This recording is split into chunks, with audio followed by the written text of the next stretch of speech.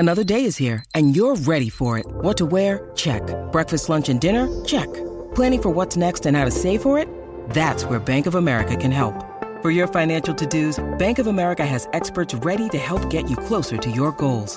Get started at one of our local financial centers or 24/7 in our mobile banking app. Find a location near you at bankofamerica.com/talktous. What would you like the power to do? Mobile banking requires downloading the app and is only available for select devices. Message and data rates may apply. Bank of America NA, member FDIC. Palmerbet on the edge of the box. Oh, it's a straight-up screamer! Download our app today and enjoy straight-up screamers this FIFA World Cup with great odds, great promos and same-game multi at Palmerbet. Gamble responsibly. For Gamblers' Help, call 1-800-858-858. It's time to cast off on a new adventure. This is Real Adventures with Patrick Dangerfield and Aaron Habgood. Hello and welcome to Real Adventures from wherever you're listening right around the country. Patrick Dangerfield and Aaron Habgood joining you this morning to talk all things fishing, boating and the great outdoors. Good morning to you, Redmond. Oh, good morning, Patrick. And you'd like to say I'm relaxed after my holiday, but it was busy, catching some beautiful marlin, mahi-mahi, couple of kingfish. Eden it lived up to its expectation that I have each and every year. I had a beautiful time up there. Like I said, caught some magnificent fish is what we're there for. But I am back now. That south eastern seaboard of New South Wales is spectacular.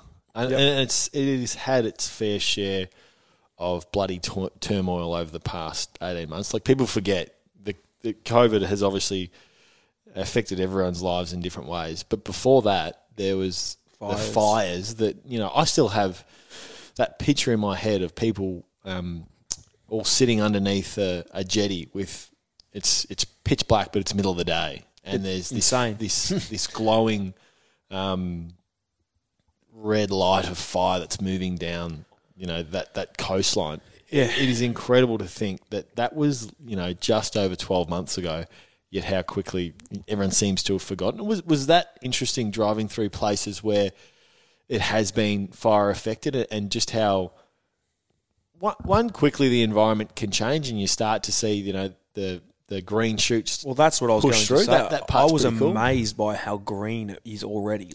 It's just bounced back so quick. Obviously not what it was, but bounced. But one thing that threw me off a little bit was it was actually probably a month ago now. Trapman Bermagui, follow him on Facebook if you haven't. Fantastic page to follow. When we're going to chat a little bit about some of his posts during the week. People have caught, over the last couple of weeks, some massive sharks. And is it the right thing to do to keep these big sharks? Is it not? Stay tuned for that conversation. We will be talking about that very soon, I think. And it is, he had a photo of a beer and his dog in a window. And it was literally middle of the day. He said same time, same date, blah, blah, blah. And it was literally, like you said, it was dark and orange, just horrible. And dog and his beer, and then he had the same thing photo that year. I'm like, that there was oh geez, put shivers down your back. It's amazing, isn't it? Just horrible to see what it was like. But it's great now. I'm loving the support that's going to the east coast of New South Wales, at southeast coast of Malakuta. Like, the amount of tourists I spoke to a fella that follows on Salt Guide, and he was down in Malakuta the week before I went away, and he goes, mate, I could barely get a spot there. Like, we rang up thinking it'd be vacant. He goes, it was booked out. He goes, it was the whole place, which is fantastic to see. So well done to everyone that's actually spending their money on their holidays. You messaged me during the week, and you couldn't believe how the fishing reports around. You don't have to go there to game fish, because the reports of how good the fishing is in close, whether it be estuary or off the beach, everywhere is fishing so well at the moment. Whether that's the EAC, that current bringing down, the tropical pelagic fish, but it's so much more than that at the moment. Oh, and like you said before about your fish species, the variety, like you said, from inshore to offshore to the reef system, whatever it is, that's the attraction that you and I have to go to places. Fishing's a big part of it. It's probably 80% of it, to be honest with you, because that's what we like to do. That's our interest. But there's so many other things to do. Like, if you're into going into the rivers and fishing in the shore, like I'm going back to fishing, but into the creeks, you catch some monster flathead, big brim. If you want to go hiking up there, some awesome walks around there. You got Boyd Tower around Eden's fantastic. You got the waterfalls at the back. The museum around killer whales, like that's pretty spectacular. It doesn't do anything for me. Not happy with that. Gibbsy went to a mate of mine went to a Tasmania the other day, and he sent me a couple of Snapchats on. He was in a museum, and it was like a sex museum. It was weird like things on the wall. And I said to him, "I'm not sure if you're meant to be on this grade 5 school excursion. That might be a year 12 one. Like, I can't stand museum. I couldn't give a rat's butt stick about history, anything historic. I can't care about. Is that bad? I don't know, but I've really hit a nerve. Although I just wanted to talk about the they got a good museum, Killer Whale Museum. the historical significance of it. Sorry about that. I'm not a historic person. Well, that's quite clear. You know, if I had the choice, I'm going to get stabbed on my way home from here. I'd knock Queenscliff down and start again. I think it's ugly. Hey, you've got to appreciate your history. No, we don't. We appreciate the future and what's to come. If you all dwelled on the past, we'd be like back to primary school when I used to be there, grade 4, getting bullied for having red hair. Speaking of history, actually, I was reading one of the boatsales.com.au's articles during the week, and I had the top 7 IGFA fishing records held by Australians. And I found it quite interesting because as I was sort of scrolling through it, it had record for gummy sharks. And it dates all the way back to November 15, 1992. And the record for gummy sharks was a gummy shark caught in East Gippsland using 30-kilo line, and it weighed in at 30.8 kilos. I know exactly how much it weighed. 1 metre 61. That's the biggest one ever caught. My biggest gummy. The biggest one ever caught. My biggest gummy weight is 44.5 kilo. Well, why didn't on 20-pound line. Why didn't you register it? Because I don't care about records. I don't care about history. No. I've woken up I'm not in Eden. I've woken up on the wrong side of the bed. Jeez, yeah. No, I've caught not just myself. That record's been smashed by a lot of people. Let's put it out there, me especially. That's why I wanted to bring it up, because I knew you would react like I'm not into the older. I'm actually not into the records and the IGFA at this point in time. I reckon when young Finn grows up a little bit, when he starts to get his first marl and his first barrel, I reckon I'll have an interest. For me, I don't have an interest at all. But I reckon for Finn, do you think that's because people's views on keeping fish versus releasing has changed over time? Because no, I try and stay out of the politics of fishing. No, but I'm just saying, like you're seeing people care less for, they're happy to get a photo for social media, but they're not necessarily caring about the ego of having the largest black marlin ever caught. For those that are interested in the largest black marlin, it was 600 kilos caught in 1977. It makes my small 150 kilo stripes during the week. Well, not even 150. That makes my stripes small. But how's that 600 kilos? It's not even. Yeah, it's massive. Did you say Cairns? Caught off Cairns? Caught off Cairns. Cairns. It's the only place it'd be caught, I think, Patrick. But there is some, like, the records out there. Like I said, if you are into your records and go out there and target them, a lot of people, I like the guys that go out and do the line class records. Yep. So, like, they go target snapper on, for instance, 2-pound line, and I think that's a good challenge. Yeah, I agree. Rather than getting, like, your big barrels, your 150 kilo. I'm not interested in that. It just doesn't. I keep a fish purely because I want to catch it, and if someone wants to eat it, they can have it. Otherwise, it gets let go. It's for the enjoyment of actually catching it and letting it go if be.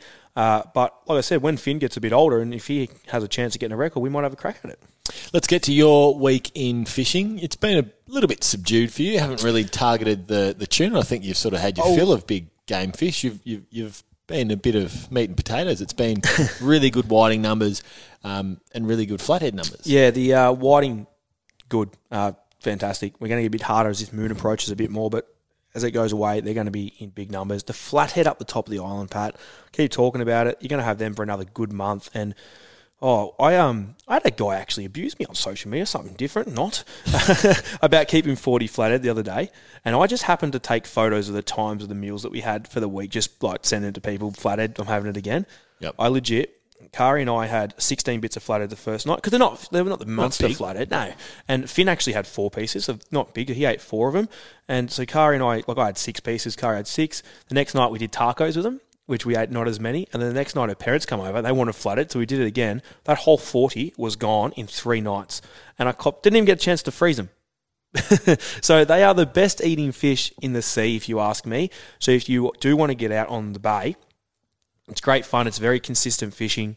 Go find a sandbar, anchor up with your burley, your lead cage, get it down to the bottom where the flathead live, burley hard, and that there is going to basically attract the flathead too. A little bit of bycatch here and there, but it's definitely well worth doing if you want to go out there and get a feed of fish with a family and keep them busy.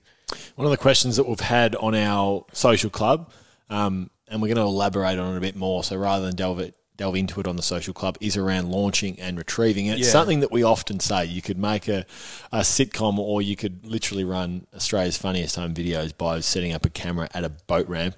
The issues that you see every day. It's to the stage where I don't actually blame... I blame some people for common sense not getting used, Patrick, but I actually blame how we get our boat licenses.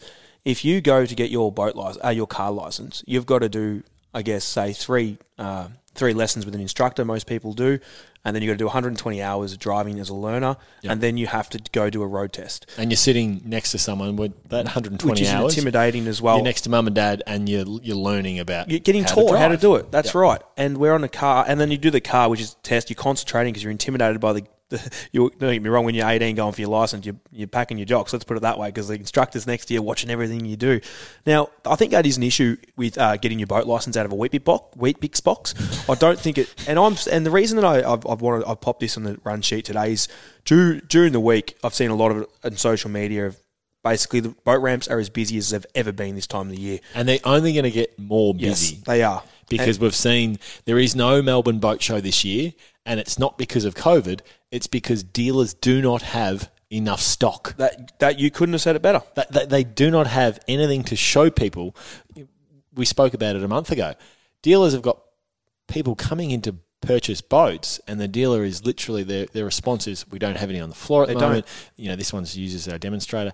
And they're offering 10 grand above retail just to walk it off the floor. Like it's astonishing to see how strong a position the market is at the moment. So there's never been more people on the water. And like you just said there, the boat market, the money, the dollars it's been put up on second-hand boats, instead of being a 30 grand boat, they're now 50 grand. It is. It's and crazy. The caravanning market and the like. This is COVID. We've seen it with Suzuki four-wheel drives. Yeah, everything. Literally car yards, instead of selling them new, they're selling them used and adding an extra $5 grand insane on the little Jimmies. And anyway, we'll go back to what we were going on about here with your boating. You need to be smarter at boat ramps, Pat. Like what I'm seeing is stuff that can be avoided with just pure common sense. Now, for instance, Queenscliff, you pull up and you stop before you get to the ramp. You take your straps off, you turn your batteries on, you take your engine mount out, whatever you want to do, you need to do, you do that. You don't go up the ramp and stop on the ramp and then spend your 3 minutes undoing your straps before you reverse in, you're blocking the guy behind you. Yep. Because if you've been waiting in line for an hour already at Queenscliff, that extra 10 minutes, that's an hour 10 now. If three of them do it, it's an extra hour and 30 minutes. So all of a sudden you're an hour and a half instead of an hour. It's a pain in the backside. So get your boat ready before you go into the actual bit itself. Boat catch, we did a review last week about boat catch. Boat catch is something fantastic. If you do want to listen to any of our podcasts, download the Real Adventures app. You can find all of our shows on there. It'll be in your hand, on your phone, or any smart device that you do have. So boat catch, fantastic option to have. Also helps things being quicker. Now, when you get it off the boat, I'm not going to go into before I go into that with your mirrors, try and use your mirrors as much as possible. But the problem with using your mirrors is people don't turn their lights off in the morning. So make sure you turn your lights off in your car when you are reversing your boat down, so the bloke in front of you can reverse down, because mirrors can be a pain in the backside when you can't actually see out of them. So turn your lights off during the night. Your depth, I like to give you an example, is your front guard. So where your trailer guard goes down and every guard basically flicks forward, there's like a step on each side of it. When that goes under, that's just an example of where you want your boat. But it's about parking on the pier too. When you park it on the pier, as you come in with your nose towards the pier, you then go out of gear, slip it into reverse, and just tap reverse a little bit, not too hard, and that'll straighten you up so nicely next to the pier. You can do it slow so you learn, and slow is the key. But when you tie up, don't have your fenders already ready. You don't need to spend 10 minutes, and then people can't get in and out, especially on these busy days. When you are putting it back on yourself as well, when you tie your ropes, you've half hitches, so wrap around the cleat like 5 or 6 times, and then just one half hitch. Therefore, you're not spending an extra minute to 2 minutes, You got to remember, all this adds up. All of a sudden, you're at 15 minutes untying knots. When you're driving your boat on, nearly every trailer these days, I don't reckon I've seen one that isn't drivable to drive onto your trailer. They're all bloody good these days. I've obviously used the Easy Tow. I hit my trailer, I drive up, it clicks into the boat catch, and I pull out. So basically, what I'm trying to say is, let's be smarter at the ramps and and stop causing havoc for everyone, because some of the arguments that we're seeing in Melbourne is disgusting. You're listening to Real Adventures with Patrick Dangerfield and Aaron Habgood.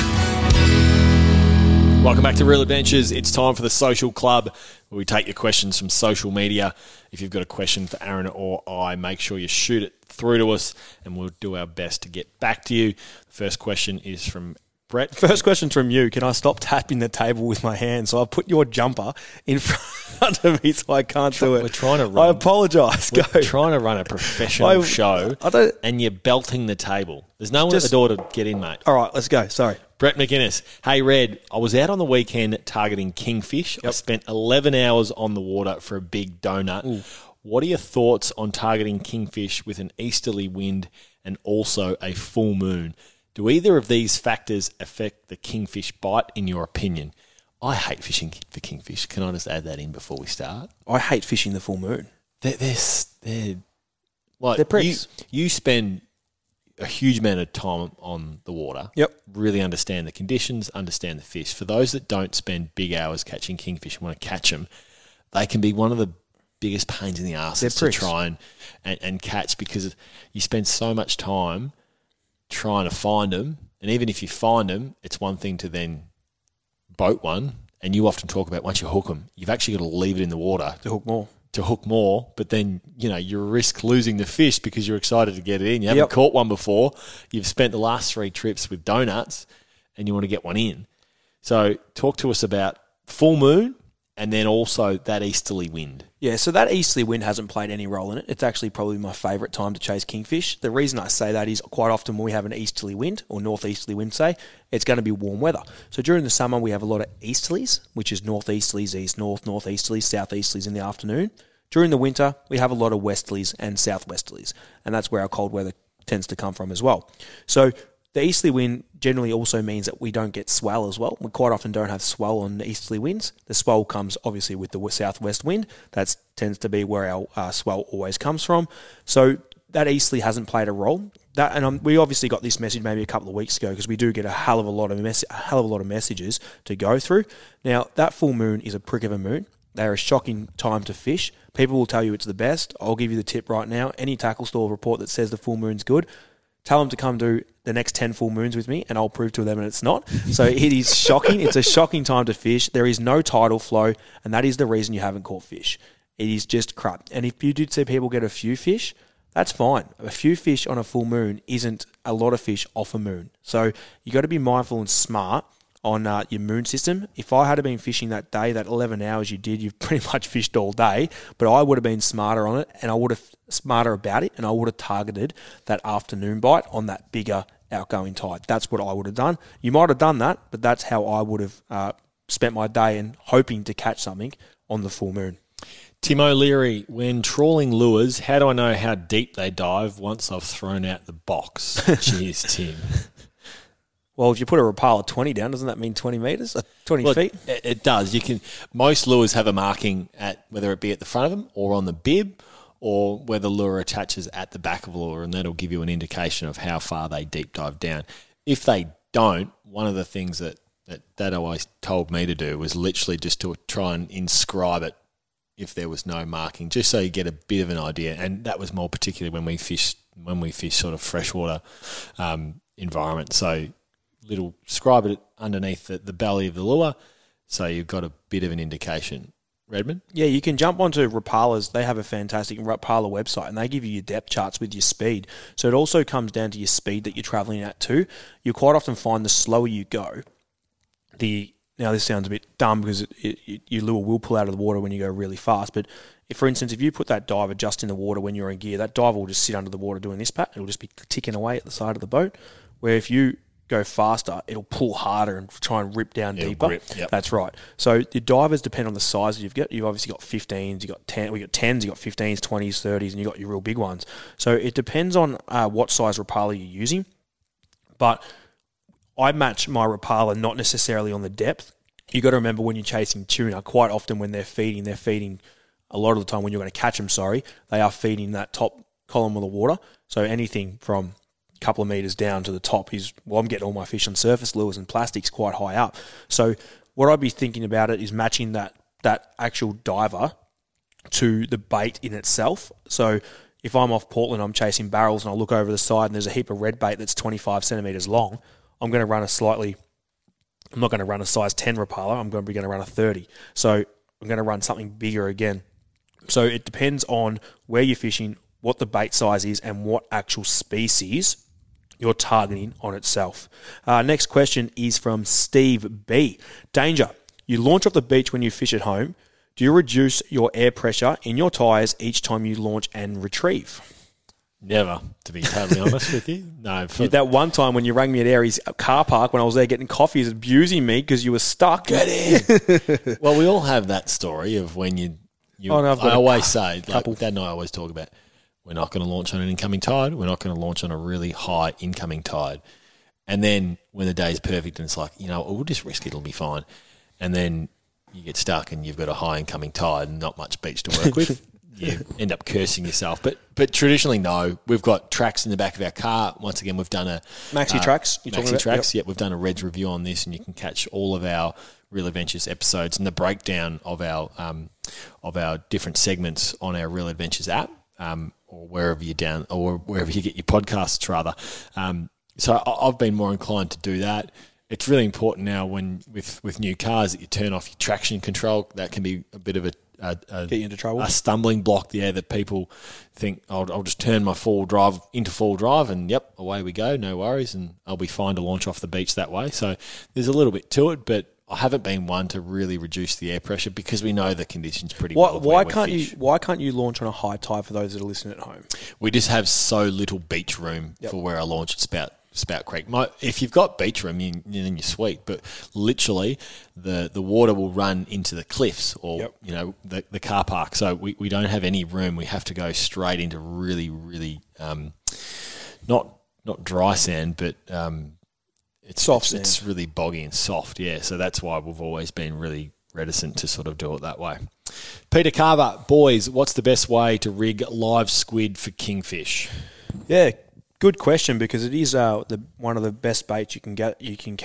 One of the best baits you can use to catch kingfish. And you get two types of squid, Pat, as we know. You got the calamari and the arrow squid. The arrow squid's your offshore squid. It tends to be. You get the odd ones in the bay.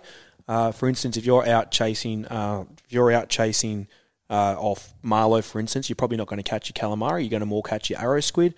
Where if you're inside Port Phillip Bay, going to tug at the rip, you're going to catch your calamari. And how you rig them up is I like to rig them up with a snelled rig and set my live bait to the size squid I'm going to catch. My hooks to the size squid I'm going to catch. Now, what I mean by that is I've run in my, say, 9.0 live bait gamma hook at the top, and same as this rig as a snapper. I run them quite long so it's away from the swivel, probably 1.2 to 1.6, depending on... but you got to remember, when you get that fish up to the boat, it's hard to get the net or gaff into them because they are a distance away from that swivel. Yep. So that's why I do like to run it further so it has a more natural swim in the water. And you're pinning the snelled hook. So the snelled hook is your top hook. You're pinning that through the top of the hood, so right through the top.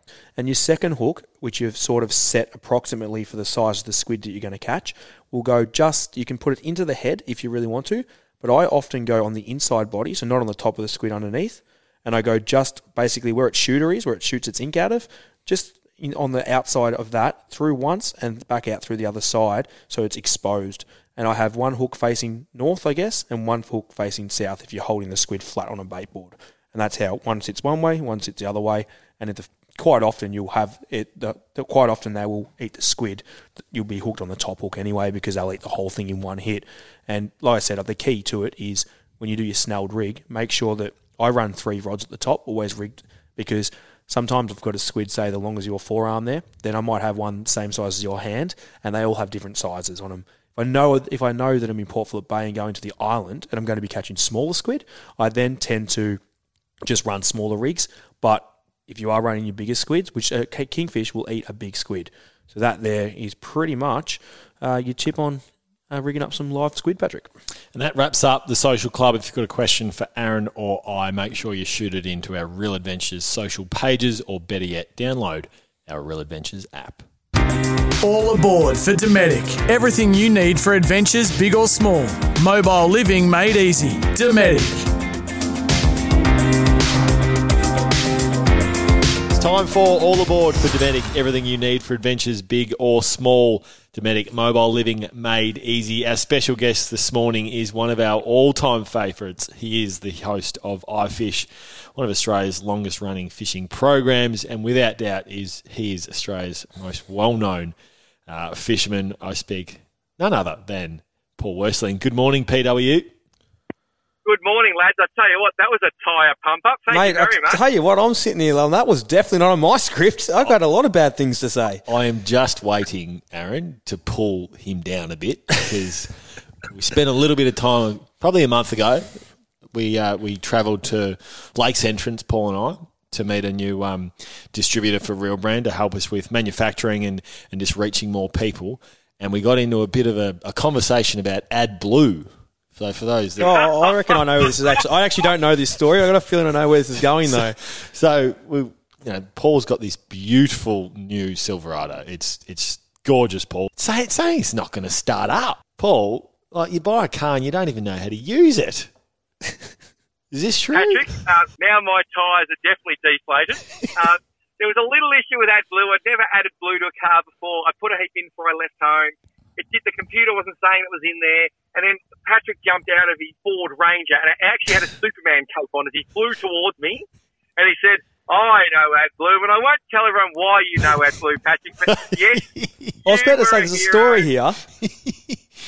Not all superheroes wear capes. Let's just say that. He thinks he does. And where you don't put AdBlue, I'll give everyone a free tip at home. You do not put it in the fuel filler, because if you do, you will destroy a engine. I actually had to pick you up and take you to Melbourne that time after you did it. We had a thing in Melbourne, and I said, why? And he goes, I'll tell you on the way there. Anyway, just come back to me. Anyway, we've totally destroyed the intro to the great Paul Worsling. Paul, now we cannot wait for iFish this coming year. It's obviously been an incredibly challenging period for everyone right through 2020, but one of the most important parts about your show is travelling to different and exciting places right around the world. Now, that has obviously been disrupted and will be for the foreseeable future. How has iFish adapted over the last sort of few months, particularly when borders have opened and shut, within the matter of hours? It's obviously been a real challenge for you. Yeah, it's definitely been an interesting one. And what COVID has taught us all is that there's always another way to skin that cat. And I was going to Port Stephens, and that got cancelled due to weather.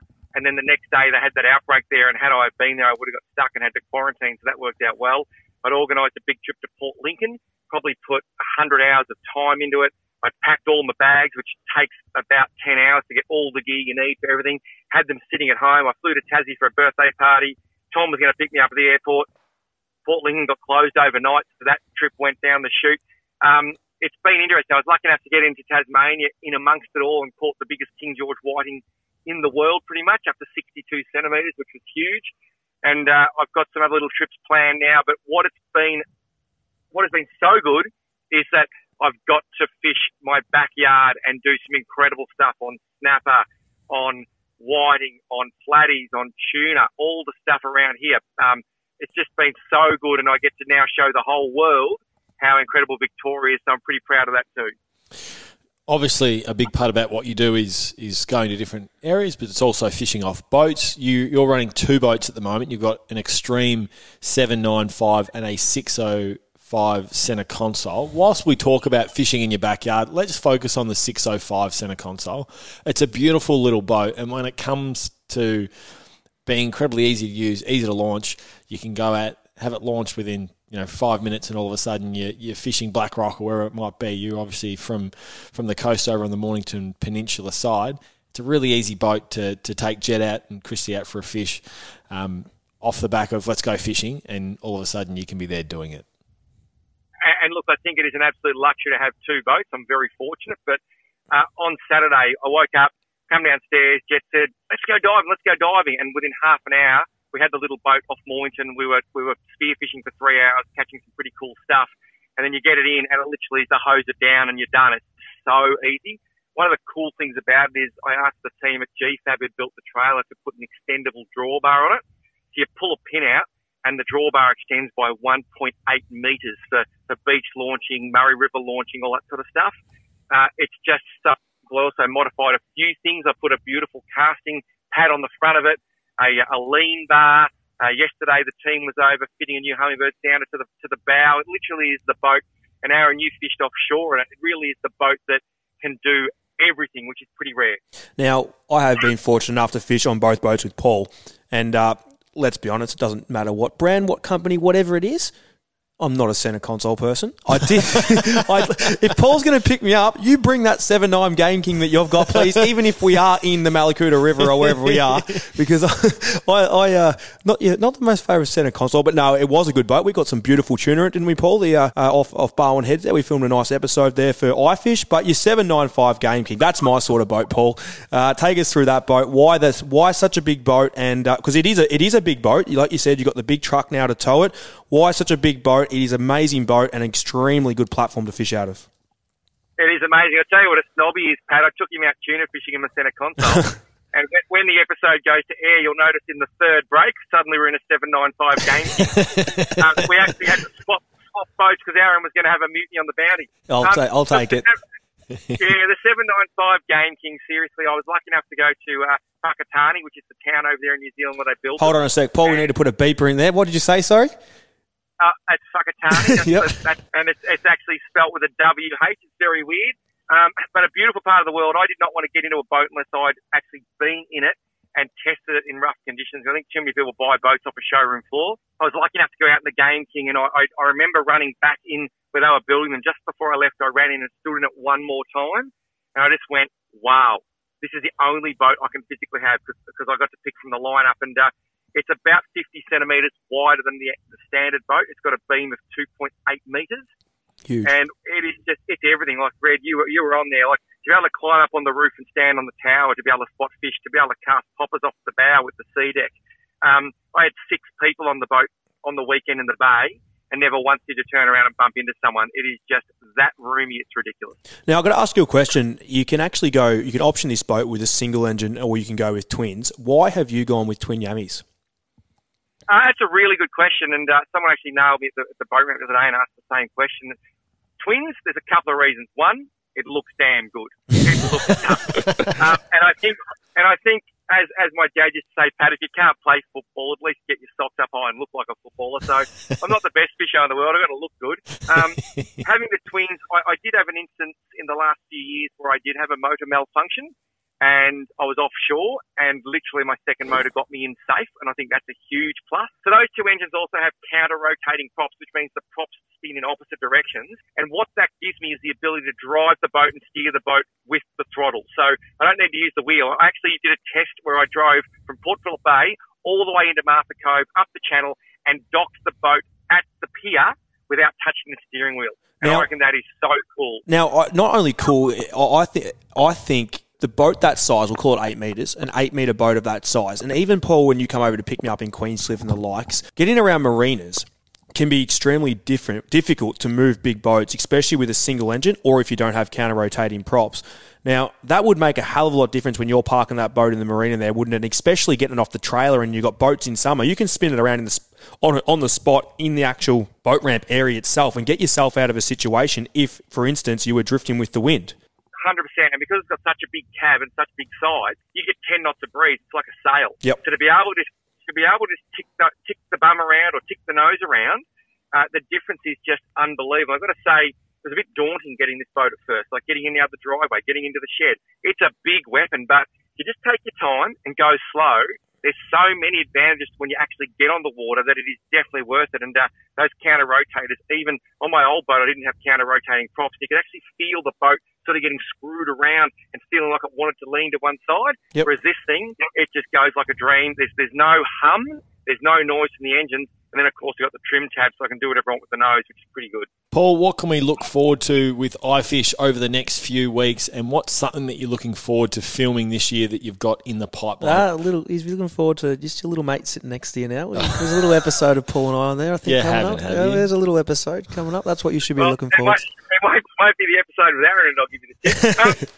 Fair enough. Look, it's a really good stuff. One of my favourite little eps is coming up this Sunday, where I was down at Malakuta fishing for flathead. It was blowing 40 knots, and I was keen to film something before I come home. So we stopped in at the Snowy River, and in 3 hours just caught monster bream, one after the other, in ridiculous, horrible weather. But it just goes to show when life gives you lemons, you can make lemonade if you think about your fishing. And I'm just trying to do more stuff where, even when I'm by myself, just try to teach people the basics and get them excited to go fishing. But from a long-term perspective, I'm just excited to get these boats interstate. I'm really keen to take the big boat across to Western Australia and do a 3-week road trip, visiting some of the places I know so well, and maybe hit up Exmouth and get a few marlin out of it, and also just to get into Sydney and then maybe head north. And I want to do those trips where you literally hop up and down the coast, as you guys have done in the past, a different port every second night, and just meeting different people doing fun stuff. And when you do that out of your own boat with your own tools of the trade, I reckon it just feels 100 times better than stepping on a charter boat. I am available that week. You go to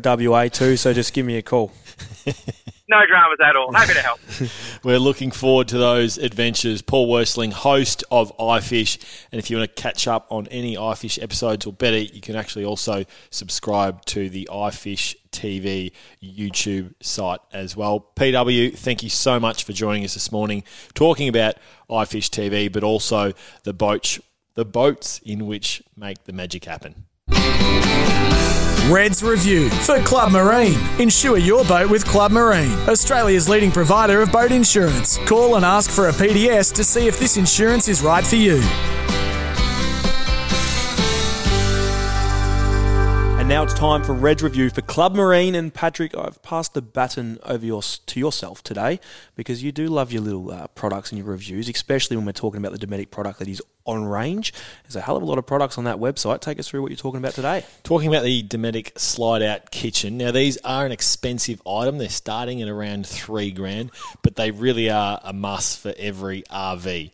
Now, what we've seen over the past 6 months, we've seen a caravan industry that has struggled a bit, to all of a sudden, you cannot find a caravan. You can't get them in dealerships. It has become extremely popular to get back out and experience Australia again, which is great to see. Now, one of the things that we love whilst we're out camping, and it's an integral part about enjoying any camping adventure, and that's cooking. And this is where the Dometic slide-out kitchen really comes into its own. It's got a 3-burner cooktop. It's also got a sink, and it's got great built-in storage as well. So it all sits in one really compact unit. It'll slide out for easy use, and then it slides back into the compartment where you store it, so it doesn't get in the way, and also protects it from being knocked around. So you reckon you could use that on, for instance, like a tray, like if you buy, say, a Land Cruiser and have a tray on the back, could you set this up on a Land Cruiser? Absolutely, you could. Yep. It's all customizable. So for the same reason that you buy it to put on a caravan, or to put on a camper, or to put on an RV, you can use it in the exact same way, and you can install it like they do slide outs on any full drive. So they are expensive, but you pay for what you get when it comes to quality items, and this is no doubt one of those. For more information on Dometic's slide out kitchen, head to dometic.com.au. That was Reds Review. We'll see you after the break. That was Reds Review for Club Marine. Need insurance for your boat or jet ski? Get a quote from Club Marine, Australia's leading provider of boat insurance. Call or search Club Marine to find out more. Ask for a PDS to see if this insurance is right for you. Reds Tip for Go Fish Nagambie. For your chance to win, head to gofishnagambie.com.au. Welcome back to Real Adventures. It's time for Reds Tip. Yeah, Patrick, it's one of those ones I think this is really crucial to have in a boat, and it's the position of your lights. Now, your LED lights is a must these days. I don't think anyone else has any other... What were those old school lights called? Not halogen. What are they called? I can't even think. I don't know. We'll call them orange lights. No one uses orange lights anymore. They're all the LEDs. How technical are we getting with this show? I think that's why people listen to us, is because it's reality. It's bringing things down back to earth. I agree. Everyone knows what you mean when orange old lights. All right, LEDs. LEDs are extremely important to have in a boat, especially when you're travelling at night. Now, what I mean by this is, the reason we're going to be talking about under the gunnels is because we're going to talk about travelling at night. That's the key word. Now, you don't want to have lights that reflect into your cabin. You don't want to have that. So you want a dim light, don't you? Dim. You want to be. You can notice it, but it's not obstructing your view when you want everything to be dark, especially around your face and that sort of thing. When you're travelling, for instance, in my North Bank, and if I chuck the spotlights on and have the boys at the back deck working, going out of the creek at Queenscliff at night, it's actually bloody hard to see out the front, just from the natural reflection off the clears and the lights on. So what I've done in my boat, and I think you're going to do in your boat, which you would have done, is I've got LED lights under the actual gunnels, like in the side pockets up under the gunnels. So the boys can still do their work on the deck, but the lights are pointing down onto the ground, not reflecting up onto my face. And I can travel with these on and comfortably see at the front of my boat. So when you do get your lights, make sure you get them positioned really, really well. Something Wayne's done on his 1850 Fisher, on his Stabicraft, is he's actually put LED strip lighting along the back of his baitboard pad. So instead of having his spotlights, which get you in the eyes when you turn around, he's actually put spotlights around the back of his baitboard, which reflect over the top of his rods. It looks really good. It's fantastic, and he can fish of a night and see his rods without having turning around the spotlights in your eyes, which can be a pain in the backside. So you've got the options of spotlight. You've got also the options of having them on the back of your baitboard if you've got a decent baitboard. And you've also got the options of having on the front of your boat a light that goes forward. Now, what I mean by a light that goes forward is a light that actually you've got a spotlight that goes that you can use to look for in Western Port, for instance, Gwayne example. He's got lights all over the front of his boat, and that's for the fact that he travels there and only everybody fourth pole's lit up, Pat, where I don't really have that in Port Phillip Bay. They're all lit up. But you can't drive with that spotlight on normally in water because you can't see when you're travelling at night either. The water, by having a spotlight on the water, is not like having your headlights on a car. It reflects, it doesn't do any justice. So travelling without any lights is the ultimate way to go about it. That was Red's tip for Go Fish Nagambie. Win $80K cold hard cash. Enter now at gofishnagambie.com.au. It's time for the flying gaff. That was Red's tip. And after seeing a couple of 300-kilo sharks caught and killed over the last few weeks, it begs the question, and Trapman Bermagui, who we love following, he's fantastic. For those at home that want a great fishing site to follow on the socials, Trapman is sensational. But there's been a 340-kilo mako caught off Port Hacking. There was a 394 tiger shark caught as well. And a 394-kilo tiger shark. The first one, the mako, it's a beautiful shark, and at that size, the amount of mercury in it, I wouldn't be eating it. Nope. And when it comes to the tiger shark, who's going to eat a 400-kilo tiger shark anyway? Then time even worse with mercury and the pneumonia that goes through it too. Yeah, for me, it just speaks to ego rather than we all love catching these beasts, sharks. Keep it, release it, let someone else enjoy the fun of chasing one, but let it go. All it does is take another beautiful fish out of the sea that we all love seeing, we love catching, but most of all, we love enjoying it. I'm on both sides of the fence there. I definitely wouldn't have kept the tiger, but I probably would have kept the mako. I would have had a go at trying to eat it. I've never eaten one that big before, but I would have had a go at it. I would have done things properly. I would have bled it properly. I would have frozen it, and then I would have let it thaw out before I ate it to let the mercury settle and everything like that to give it a go. I think that's what I'd do. I'm not in the boat at the moment. I'd probably get alongside and be shit scared of it because it's so big. But I don't know. I'm on the fence with the mako, but the tiger I definitely would have released. You've been listening to Real Adventures. Thanks for joining us this morning. Sometimes needing new tyres can catch us by surprise. That's why Tyre Power gives you the power of Zip Pay and Zip Money. You can get what you need now, get back on the road safely and pay for it later. Terms and conditions apply. So visit tyrepower.com.au or call 13 21 91.